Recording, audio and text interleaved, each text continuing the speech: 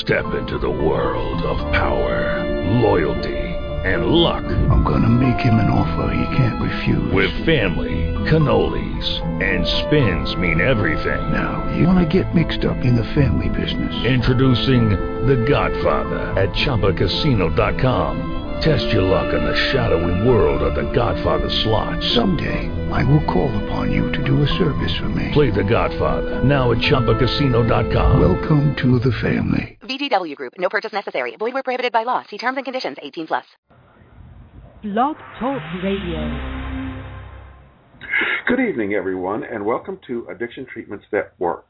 I'm your host, Kenneth Anderson, and tonight our guest will be Dr. Jenifer Talley, who teaches addiction treatment counseling and harm reduction strategies at the New School University to people who are going to become addictions counselors. And our second guest tonight will be, he wishes to remain anonymous because he's going to be talking about underground needle exchange in Texas where it is illegal. And before we start the show, I'm going to do a little blurb for our website and our book. Our website is hamsnetwork.org. We are a free-of-charge, lay-led support group for people who want to make any positive change in their drinking habits, from safer drinking to reduced drinking to quitting altogether. And our book is called How to Change Your Drinking, A Harm Reduction Guide to Alcohol. It's available from Amazon. And for more information, go to hamsnetwork.org/book. Our first guest is Dr. Jenifer Talley, and we're going to bring her on right now. Jenifer, how are you doing this evening? I'm doing great. Thank you so much for having me on. Well, thank you for coming on board. If the audience doesn't know out there, I was also at the New School several years ago studying addiction counseling and working on my degree in psychology, but that was under a different professor. That was before Jenifer had come to join the staff. And before my former professor decided to leave.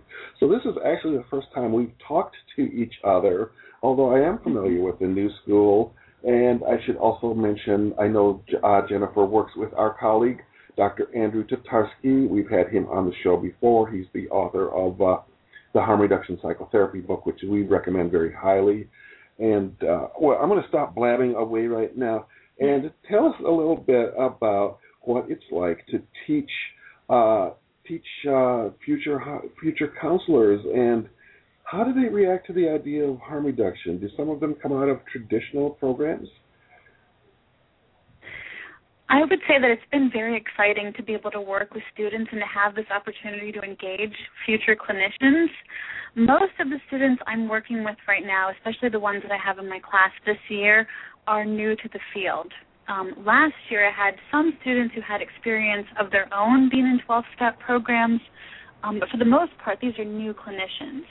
So I get to engage with them and teach them strategies, and I think to work in a more open, accepting way. And then what happens is when they go out to externships and they're on field placements, they really see the divide in the field, which is the difficult part on my end to help, kind of bridge that gap between what we're teaching in the classroom and what's actually going on in the field.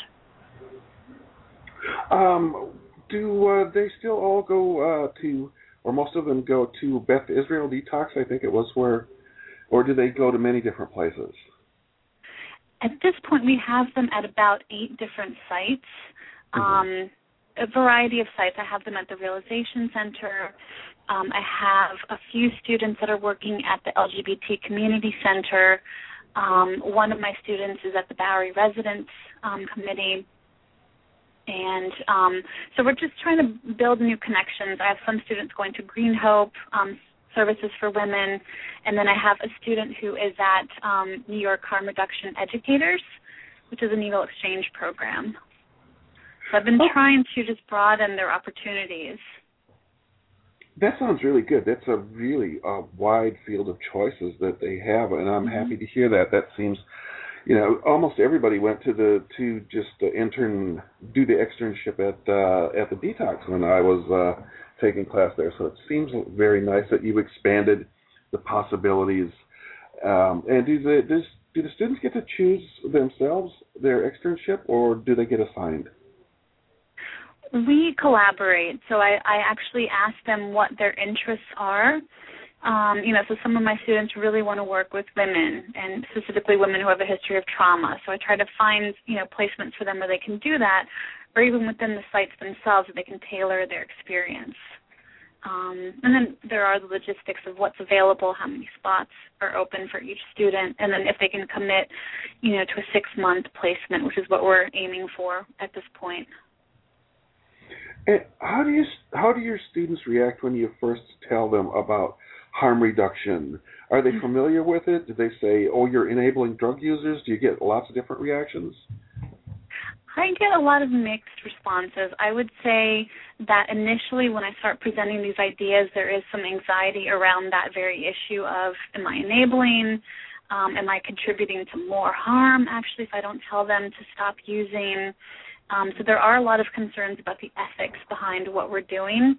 But I think once they can kind of step back and really look at the big picture of what we're doing and what it means to engage clients in this way, then they're much more open to it. Yeah, what we see a lot in the real world is, when you start telling people you ought to do this, you ought to do that, you set up a reaction in them to say, no, I'm not. Exactly. So that's where motivational interviewing comes in, is to address that issue of not telling people what to do, but helping to motivate them to make the changes they want to make for themselves. Can you tell us a little bit about motivational interviewing? Do you teach that? Yes, that's actually coincidentally what we were talking about today in my class. So because I have these students for a year, I introduce it in the class that I teach in the fall, which is the introduction class, and then in the spring semester, we actually get to do more of the applied, strategies.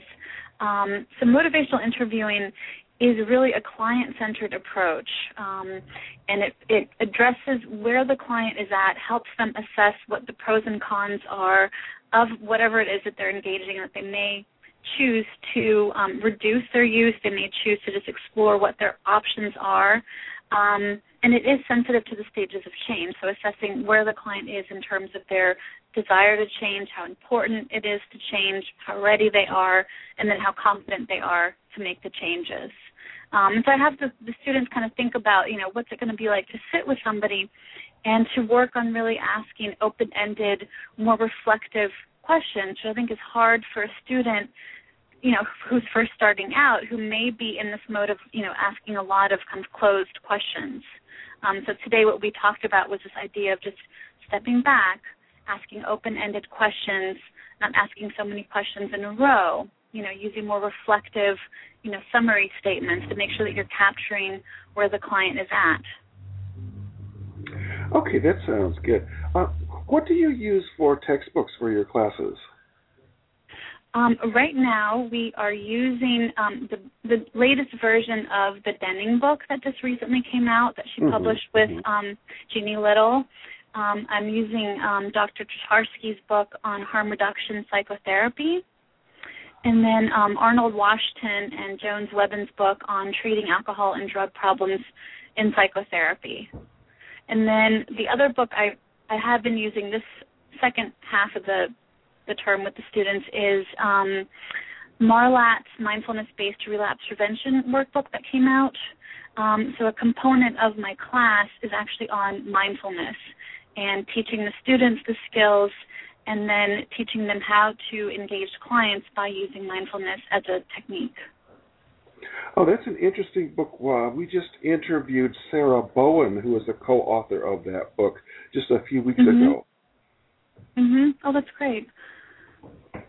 So I'm very interested in that book myself. I only got a chance to read parts of it before we did the interview, but I'd like to write a little bit more about that from a self-help perspective because, I'm interested in giving people all the tools that they can possibly use to help them on a self-help basis. Great. Now, you work with Andrew Tatarsky at, I think it's the Center for Optimal Living. Tell me a little bit about that. Sure, I'd love to. The center opened this past September, So it's, I think we're still getting ourselves organized and up and running, but it's been really exciting to get to work with Dr. Tatarsky and to be able to collaborate with other clinicians who are like-minded in that we use an integrative harm reduction model at this clinic. And it's an outpatient clinic, and we offer group treatments, we offer individual therapy, and then we also are hoping to start a family group for the significant others of people who might be in treatment with us to have an outlet and a support system within our own center. I just started running an emotion management skills group at the center, and we focus a lot on mindfulness skills, and then also just tracking urges to use, looking at different just techniques that they could use in the moment if their goal is to moderate or reduce some of their use. Okay, and you mentioned that you use Pat Denning's new book, the second edition of Practicing Harm Reduction Psychotherapy. What did you think of that book? I think it's a great book, especially to use in class, because it does provide a really broad overview of different areas. So I find it really user-friendly. The students seem to really find it useful, and I've tailored assignments for the class based on, her the psychodynamic matrix and, some of the tools that she has in the book. I've actually incorporated that into my assignments for the students. Yeah, I found that it is the best book on addiction treatment, in my opinion, that has ever been written. So I'm just totally, highly impressed with it. And I was very it's one of the best books I've seen. And I was very happy that she talked about issues like trauma and issues like, the early childhood trauma can affect, genes. Genes are turned on and off. It's not like you're just born with this genetic makeup that determines you. The old-fashioned disease model where, you were born an alcoholic and that was it. And it got way beyond that. Right. The other part that I really like about it is that she uses case examples, and that is what my students love to hear about. And hearing about, my own reactions to my clients, talking about the countertransference aspects of this work, I think that's really useful. Oh, that's a good topic. Tell us a little bit more about countertransference, and what do you tell students about that? And first, what is it? For some of our audience might not be familiar with that term. Countertransference, the way I understand it, my training was more cognitive behavioral, so I've come to embrace this term and to, learn more about this term since I've been up here in New York and been exposed to the more psychodynamic models. But it's really kind of examining the feelings that get elicited in response to the process of being in therapy with the clients that you're working with. So what happens for you in the moment when you're, responding to the client? What feelings get activated, what thoughts might get activated, and, just being able to sit with it for yourself and then also examine, is this a product of what's happening in the moment with the client, or is this something about me and my own history that's getting stirred up, as a function of being in treatment with this client? I don't know if that's in line with how you conceptualize it. Yes, I think so. I think so. Society shapes many of our ideas about, what drug users are like. Television, the media, they have so many stereotypes that they're promoting, and, they're basically all wrong. Most people are not like the characters on TV who are just, the drug users on TV are extremely exaggerated for dramatic purposes. And in real life, people are people. Right. We talk a lot about that in class, that you're sitting with another human in the room, and having the students imagine what's it going to be like to sit with these clients and to hear what they're going to tell you, and they might still be actively using, and to have the students kind of stop and pause and reflect on what comes up for them, as they're hearing these different things. I think that's really important to humanize it for them. And how do you deal with the question of should clients stop every substance? Should they stop alcohol and all drugs, or do they make their own choices and say, well, crack gets me in a lot of problems, but I still like to drinks now and then, or how do you deal with that whole aspect? I think I frustrate my students a lot because I say I don't know. It really depends on the person, and it depends on the person's history, and we may get to a point where we decide to experiment with reducing their use and seeing if that fits in with what they're able to do in this moment. I think it's certainly possible for people to abstain from one substance if that's what they choose to do, but to continue using another substance if they're able to use it in a way that's appropriate for them, is not causing them negative consequences. Yeah, and I find that's very true too. People want to change different things, and they're not all in the same stage of change for each substance. Yes. They're in different stages of change for each substance. That's normally the case.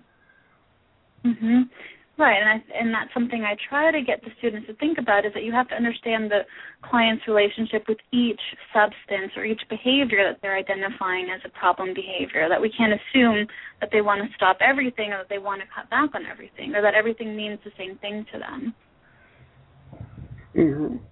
Yeah, lots of people will they get surprised when I tell them my personal history, that the one thing, there are two things I had to abstain from completely in my life, and one is cigarettes, and the other is television. And television was the worst addiction I ever had in my life, and I can't have one in the house, or I just turn it on and it eats up all my time, and I actually hate everything that I'm watching. So I just had to completely abstain from that, and I say, But as far as alcohol goes, I find it's much easier to control alcohol. I can drink 2 days of the week when it's not a work night, and abstain the other 5. And it's really easy to control alcohol. It's impossible for me to control television. And people just aren't being told, well, television is this horrible addiction that you have to stay away from. Television addiction hardly ever gets mentioned in our society. But for me, it was just, it was one of the things I couldn't deal with. Cigarettes was... It's something I hear about. It's something I hear about clinically, but you're right. I don't hear about this getting discussed, more openly. Well, the thing is, television programs are not going to tell you how terrible television is. Right. And it's such a source of our information. And, the other one was cigarettes. I do like a cigar now and then. Now that I quit, I'm very limited on when I use nicotine, but I use it recreationally and no more than once a week. But cigarettes, the delivery mechanism is too negative for me, too problematic. So I just, that's another one I have to abstain from. I noticed in your email that you sent me about this show, you talked about co-occurring disorders and working with PTSD and particularly with women. And tell me about co-occurring disorders. First, tell our audience, what are co-occurring disorders? What does this mean? Co-occurring disorders are when clients have more than one diagnosis. So they may have a co-occurring mood disorder, an anxiety disorder, could also be a personality disorder that comes along with their substance use issue or behavioral addiction issue. And the traditional treatment says, the traditional approach says, you have to get people to completely stop using substances before you can treat any, co-occurring mental disorder. And so, what's your opinion on that?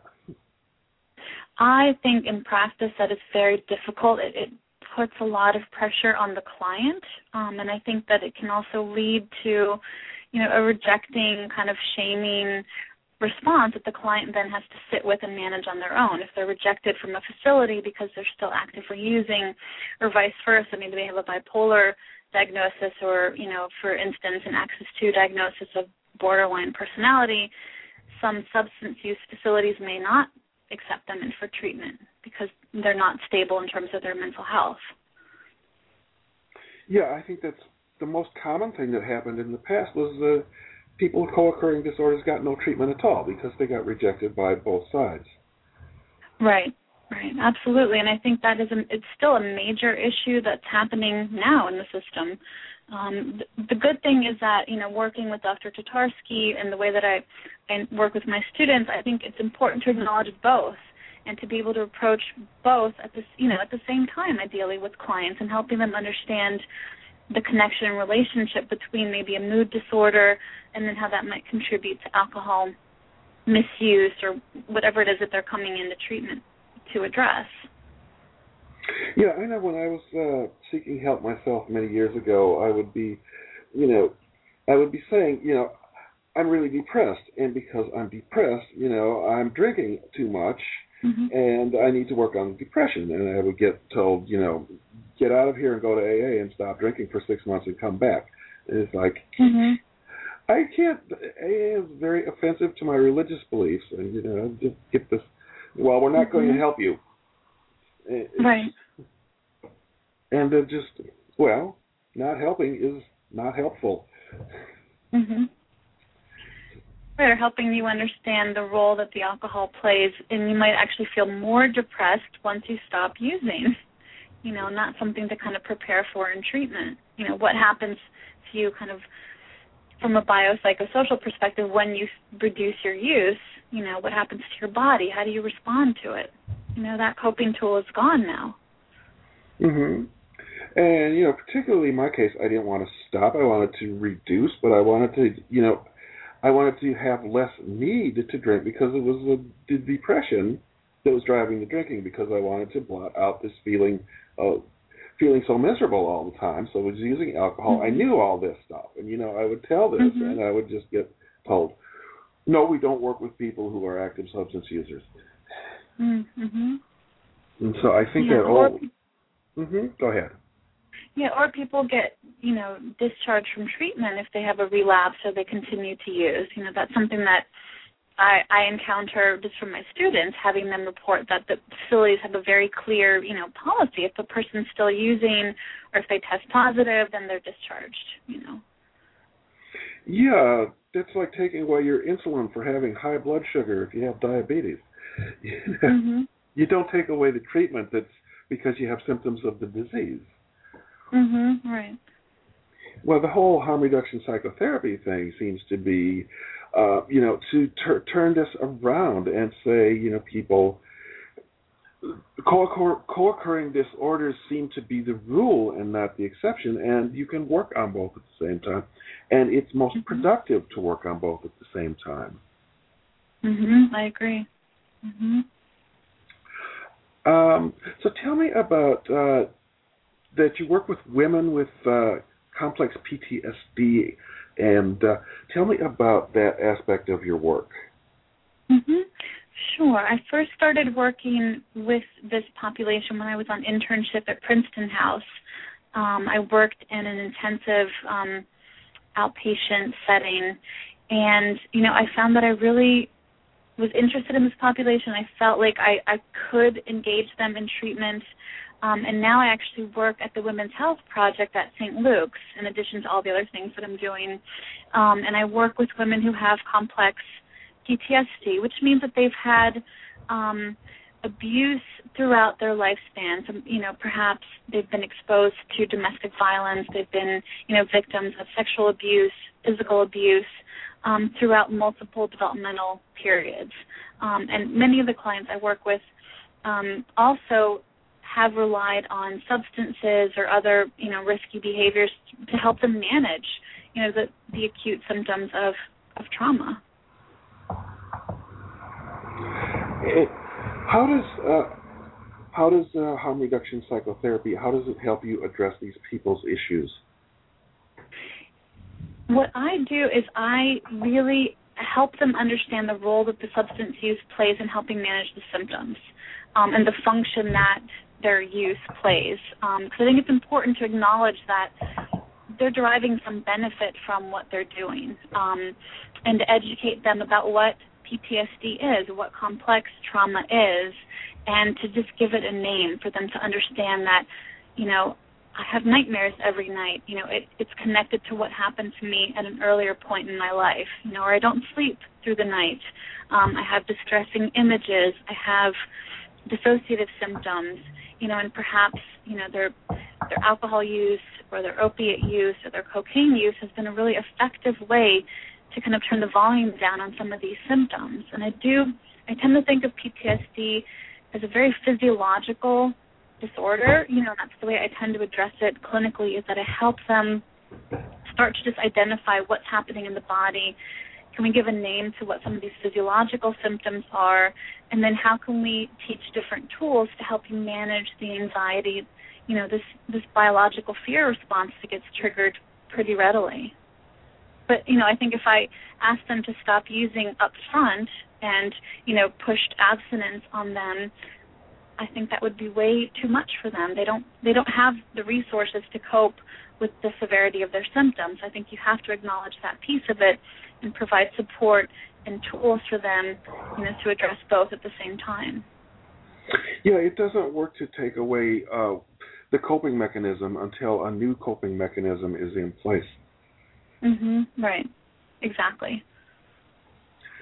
Are there any stories from the classroom, any debates or discussions that students have that stand out in your mind that you think you'd like to share with our audience? We do get into some ethical discussions about, what to do with clients who are actively using. And I still think that's something that as a class we're working on, that some students still really have a hard time wrapping their brain around working with somebody who's actively using, that they have this anxiety about, well, what will happen, if a person is drinking at such a high level, or if they're, using cocaine or opiates, isn't it my responsibility to help them stop, And some students, I think, are more on board with this idea of harm reduction, so they can kind of counter it by saying, the client's not ready, to give this up yet. We have to engage the client, offer them different tools, but that does definitely come up. Isn't it my obligation to fix them or to tell them that they have to stop using? Do they have different reactions to different substances? Like, for instance, many drugs are illegal, but alcohol is a legal drug. Caffeine and nicotine are legal drugs. They're all drugs. They all alter your consciousness.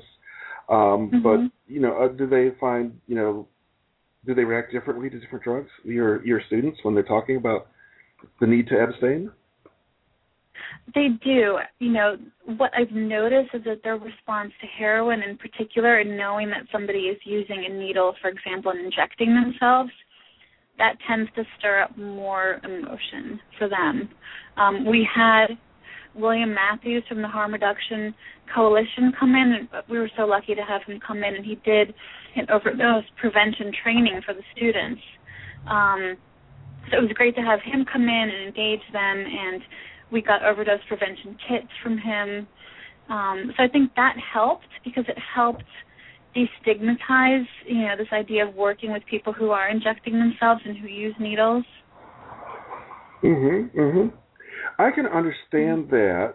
I see our second guest is here. We're going to bring him on in about 2 or 3 more minutes. I'm just letting him know that I do see him here, and we're going to bring him on in a couple more minutes, and we're going to wrap this up. I wanted to say, I understand the students' reaction to injection. Drug users, my drug of choice was always alcohol. Nicotine, and caffeine, the legal drugs. I haven't smoked marijuana in a long time because I have bad reactions to it. And I didn't really have experience with the other drugs, but when I wanted to study harm reduction and see how you could apply harm reduction to alcohol, well, what was my option for, it's been, like 8 years now, since I wanted to study harm reduction. And my option to study harm reduction was to go volunteer at a harm reduction organization. So I was volunteering at the Needle Exchange in Minneapolis. And, the first time I went to knock on the door, I was just totally scared to death. And but my experience of working there on and off for a year or so, I totally lost my fear of injection drug users. I realized how many people that came in to use the exchange, you wouldn't look twice at them on the street. They just looked absolutely like normal people, and and it was a complete change in attitude. I really recommend anyone that's going to work in this field to do some volunteer work in needle exchange, and it really helps to reshape your attitudes and change your mind about things. That's a really good point. Now, I'm going to ask you just to what concluding words would you like before we bring on our next guest? I really appreciate the opportunity to come in and to speak about this. I think that there's still a lot of work to do in spreading the message about harm reduction. To me, it's very intuitive to work in this way, but my experience is that the community has to still catch up. The addiction community really still has to catch up to what we're doing here in the classroom. Okay, sounds good. Thank you very much for being our guest this evening, Jenifer Talley. And Thank you very much. Okay, we're going to bring our next guest on right now. Hello, can you hear me? Yes, I can.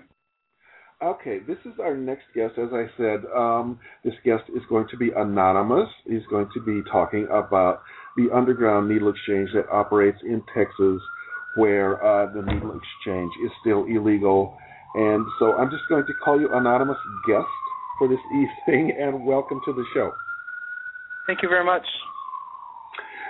Tell us a little bit about what it's like to work in needle exchange where it's illegal.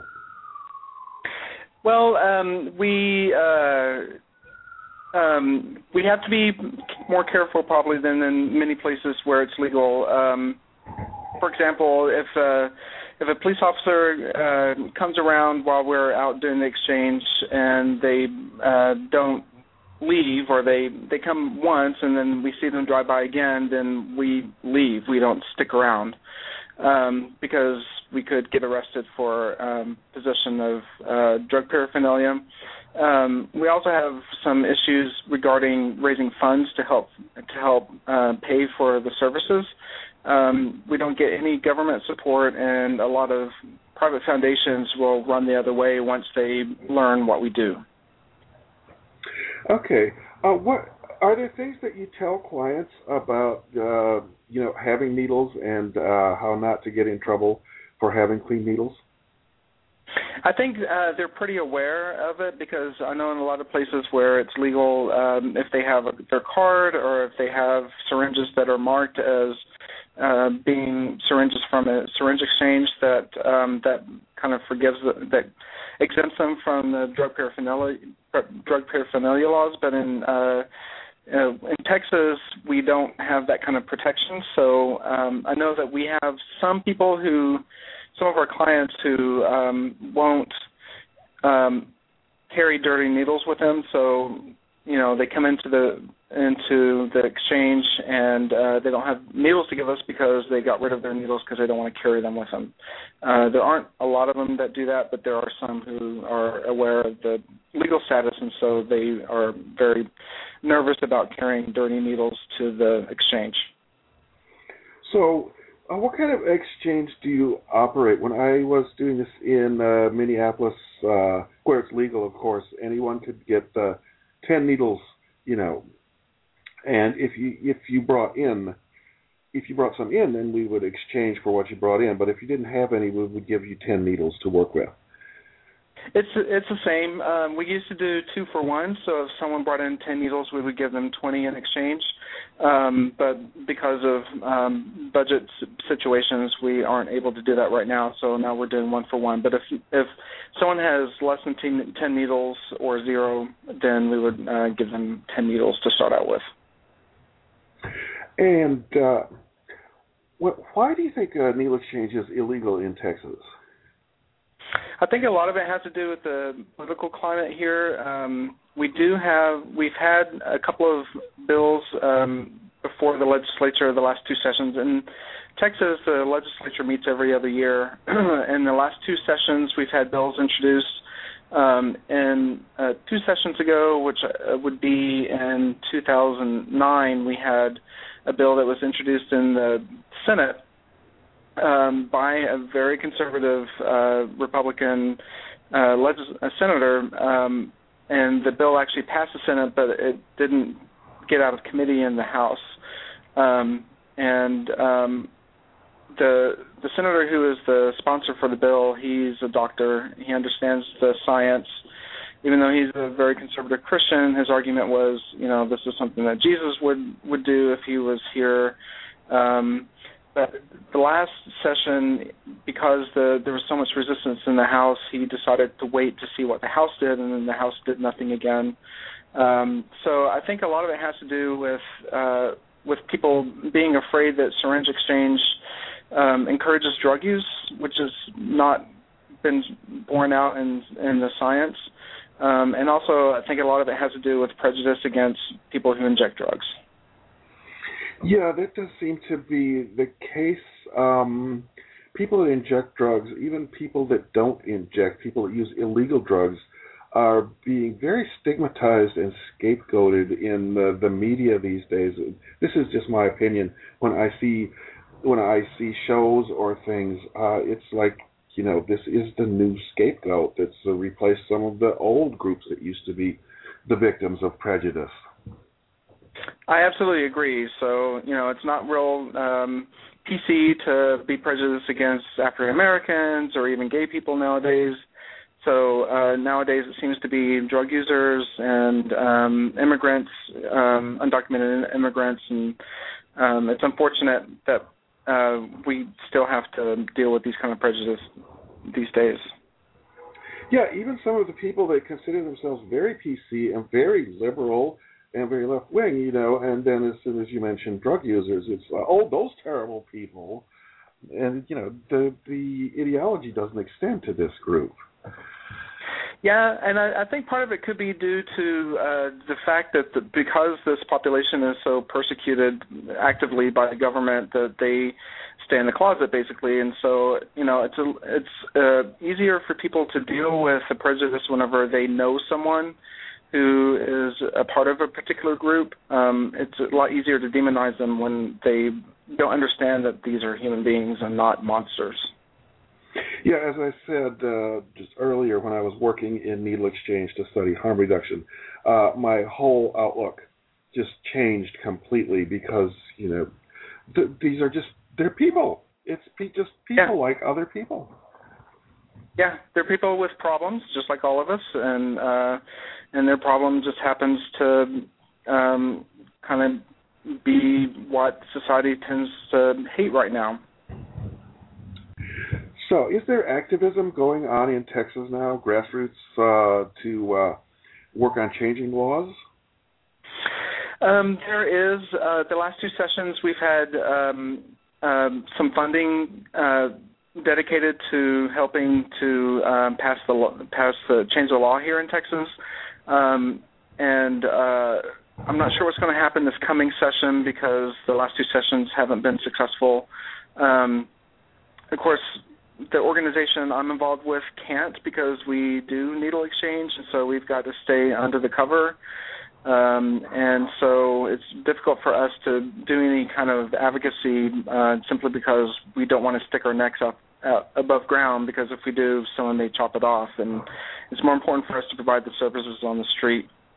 I know in the public health community there's a lot of support because the science is very clear that syringe exchange saves people's lives. It doesn't increase drug usage. And it's more important for people to go through their drug usage, and most people do. Most people end their usage at some point, and they can survive their usage. Most people survive just fine, but they can't survive. It's difficult for them to survive an HIV or a Hep C infection because those aren't curable right now. And so, but even in the public health community, especially if they're government workers, they're very limited to how much advocacy they could do on behalf of people who inject drugs. Well, are there organizations or people out there that are working to educate drug users about safer drug use and educate the public about this?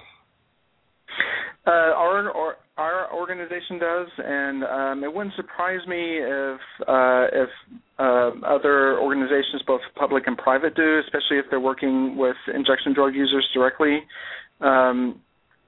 As far as I know, the organization I'm involved with is the only exchange in Texas currently. But at the same time, it's a little bit hard to say because there's such a strong push in the recovery community for abstinence only. I imagine that there are probably a lot of people, a lot of organizations that understand that that's not always the only way to go, and so they probably do harm reduction in their organizations. But we're probably one of the few that will be in the open as much as we can about pushing harm reduction versus abstinence only. Now, you're talking about this a little before. Most drug users, don't they eventually overcome their addiction? Yeah, they do. And that's why it's important to keep them free from HIV and Hep C, especially since there's no cure for them, so they can recover from their addiction, but there's no recovery from HIV or Hep C. And that's something that people have to understand, is that, it's better for someone to go through their addiction and recover from that infection-free, because if they become infected, then for the rest of their lives, they're going to have to deal with the infection. Yeah, and certainly for many people, the more problems that they have, the more reasons they have to use drugs. And it's not, the classic idea is people talk about hitting bottom, and as though traumatizing people was going to cure them, and I don't think that's the case at all. Yeah, I agree with that, definitely.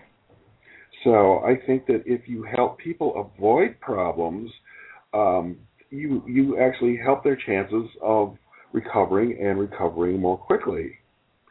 That's right, because if someone's infected with both HCV and HIV, they've got a lot on their plate, besides their drug use. And, if we can keep people healthy as they can be while they're using, those are just huge obstacles that they don't have to deal with once they decide to recover. Okay.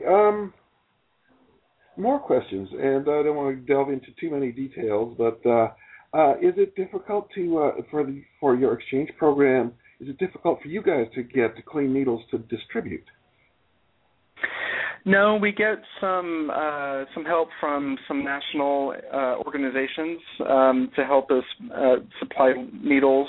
So we have difficulty in finding funding and help on the regional or state level, but nationally we do get a lot of support. And we also get a lot of support locally, so a lot of HIV agencies will help us on the local level to provide us with smoke kits or bleach kits and stuff like that. So we do get some help on the national level. And of course, what funding we do get, we can dedicate that. But all of our funders know what we do, so we don't feel like there's any problem with us spending any funds that we get on buying needles if we need to do so. Are bleach kits legal? They are legal. So in Texas, exchanges themselves aren't, there's no law that says thou shalt not do exchange. There's just no laws on the books that exempt needle exchanges from drug paraphernalia laws. So bleach kits and even smoke kits, stuff like that, they aren't considered paraphernalia, and so they can be distributed as much as we like. It's just the needles themselves that we aren't able to legally exchange. Do you find it's easy or difficult to get volunteers to work in this? It's been very easy. Many times we have a lot more volunteers than we have spots for them. So the word gets out. I think people understand, non-decision makers in the government kind of understand the situation, and despite the risk of getting arrested doing this, I think that even for some people that may even be more of a draw, because they feel like they're actively resisting an unjust law that causes people to die. And so I think and I would include myself in that group, that, if there's a law that results in people's deaths, that you have an ethical responsibility to resist the law. And I think that some of our volunteers kind of fall into that, and I know I do too. That's one of the reasons why I started getting involved. So what issues or what points do you personally think it's most important to focus on currently? Well, with our organization right now, we've been having some issues with funding. We lost a couple of funders who decided not to fund exchanges anymore, and we just have a really difficult time to try to find any funding since we can't get government support. And like I said, a lot of the regional foundations won't touch us with a 10-foot pole. And it's impossible for us to do the work unless we have the funds available to buy the supplies that we need and get out in the street and do the exchanges. So right now, that's what I would say. Well, funding is a major issue, especially in this economic climate. The exchange that I worked in Minneapolis has had to close their storefront, and they are no longer in existence. I know most of the people that worked in that organization are still working in needle exchange because it's legal in Minnesota, and there are other venues that you can distribute needles from, but we no longer in the state of Minnesota have a specific needle exchange that people can go to specifically for that purpose. So the economic climate is a very difficult one for many people in many areas. Yeah, and then this last year we lost a grant, and we got amazing support from the community. I think we ended up raising a total of probably $15,000 or so just from small donations, which in order to ask people for those donations, we've had to be a little bit more overground than what we're really used to being, because we had to kind of make it clear to people why it's important for them to give. But it's been pretty amazing considering the economic climate and how much support we've gotten from the community. Well, that's a really good thing to hear about. But what other issues come to your mind as being at the forefront? Of course, the whole risk of arrest for people who volunteer with us and our clients. You don't get a lot of. No one's ever been arrested, and the exchange has been around for, I guess, 18 years now. There's never been an arrest, so we've been pretty lucky in some regard, and I think the law enforcement in our area also is understanding of what we're trying to do, and so we've been pretty lucky. But that's always a concern because I wouldn't be surprised if there were people out there who would use our services if they thought they could use the services without the risk of being arrested, right after they step off of our vehicle that we use for the exchange. And also just the fact that we can't advertise. We've got word of mouth. We've got schedules that we can give out to people because we go from place to place. We don't have a storefront. So we have certain times during certain days where we're going to be at certain locations. And we can't really advertise it, in any big way because, we don't want the authorities to know exactly where we're going to be. So that's probably another big issue is just, we probably aren't reaching the people that we could or should because we've got to be careful about who we tell and how out we are. Mm-hmm.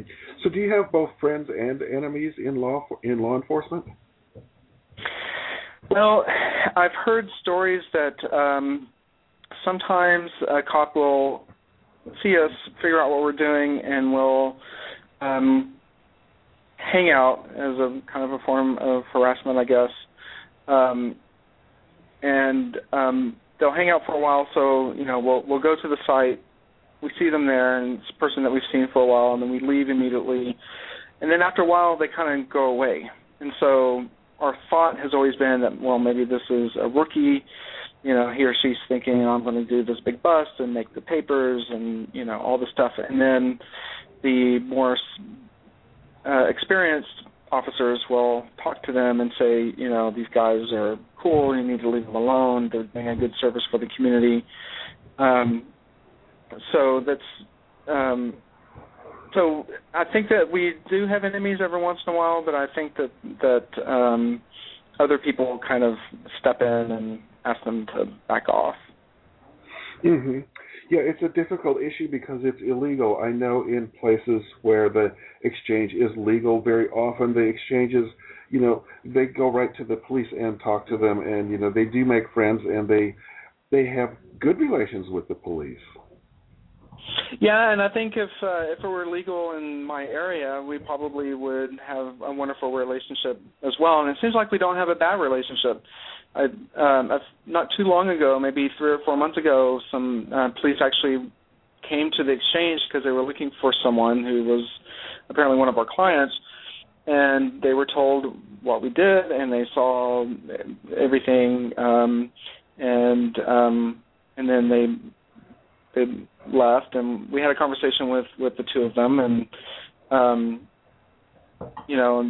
they went away and didn't come back, and so it was cool. So I think if the legal situation were different, we would probably have a very good working relationship with the police, because like I say, just the fact that it's not legal, but we still don't have the kind of problems that we could have, I think is an indication that we have at least tacit support.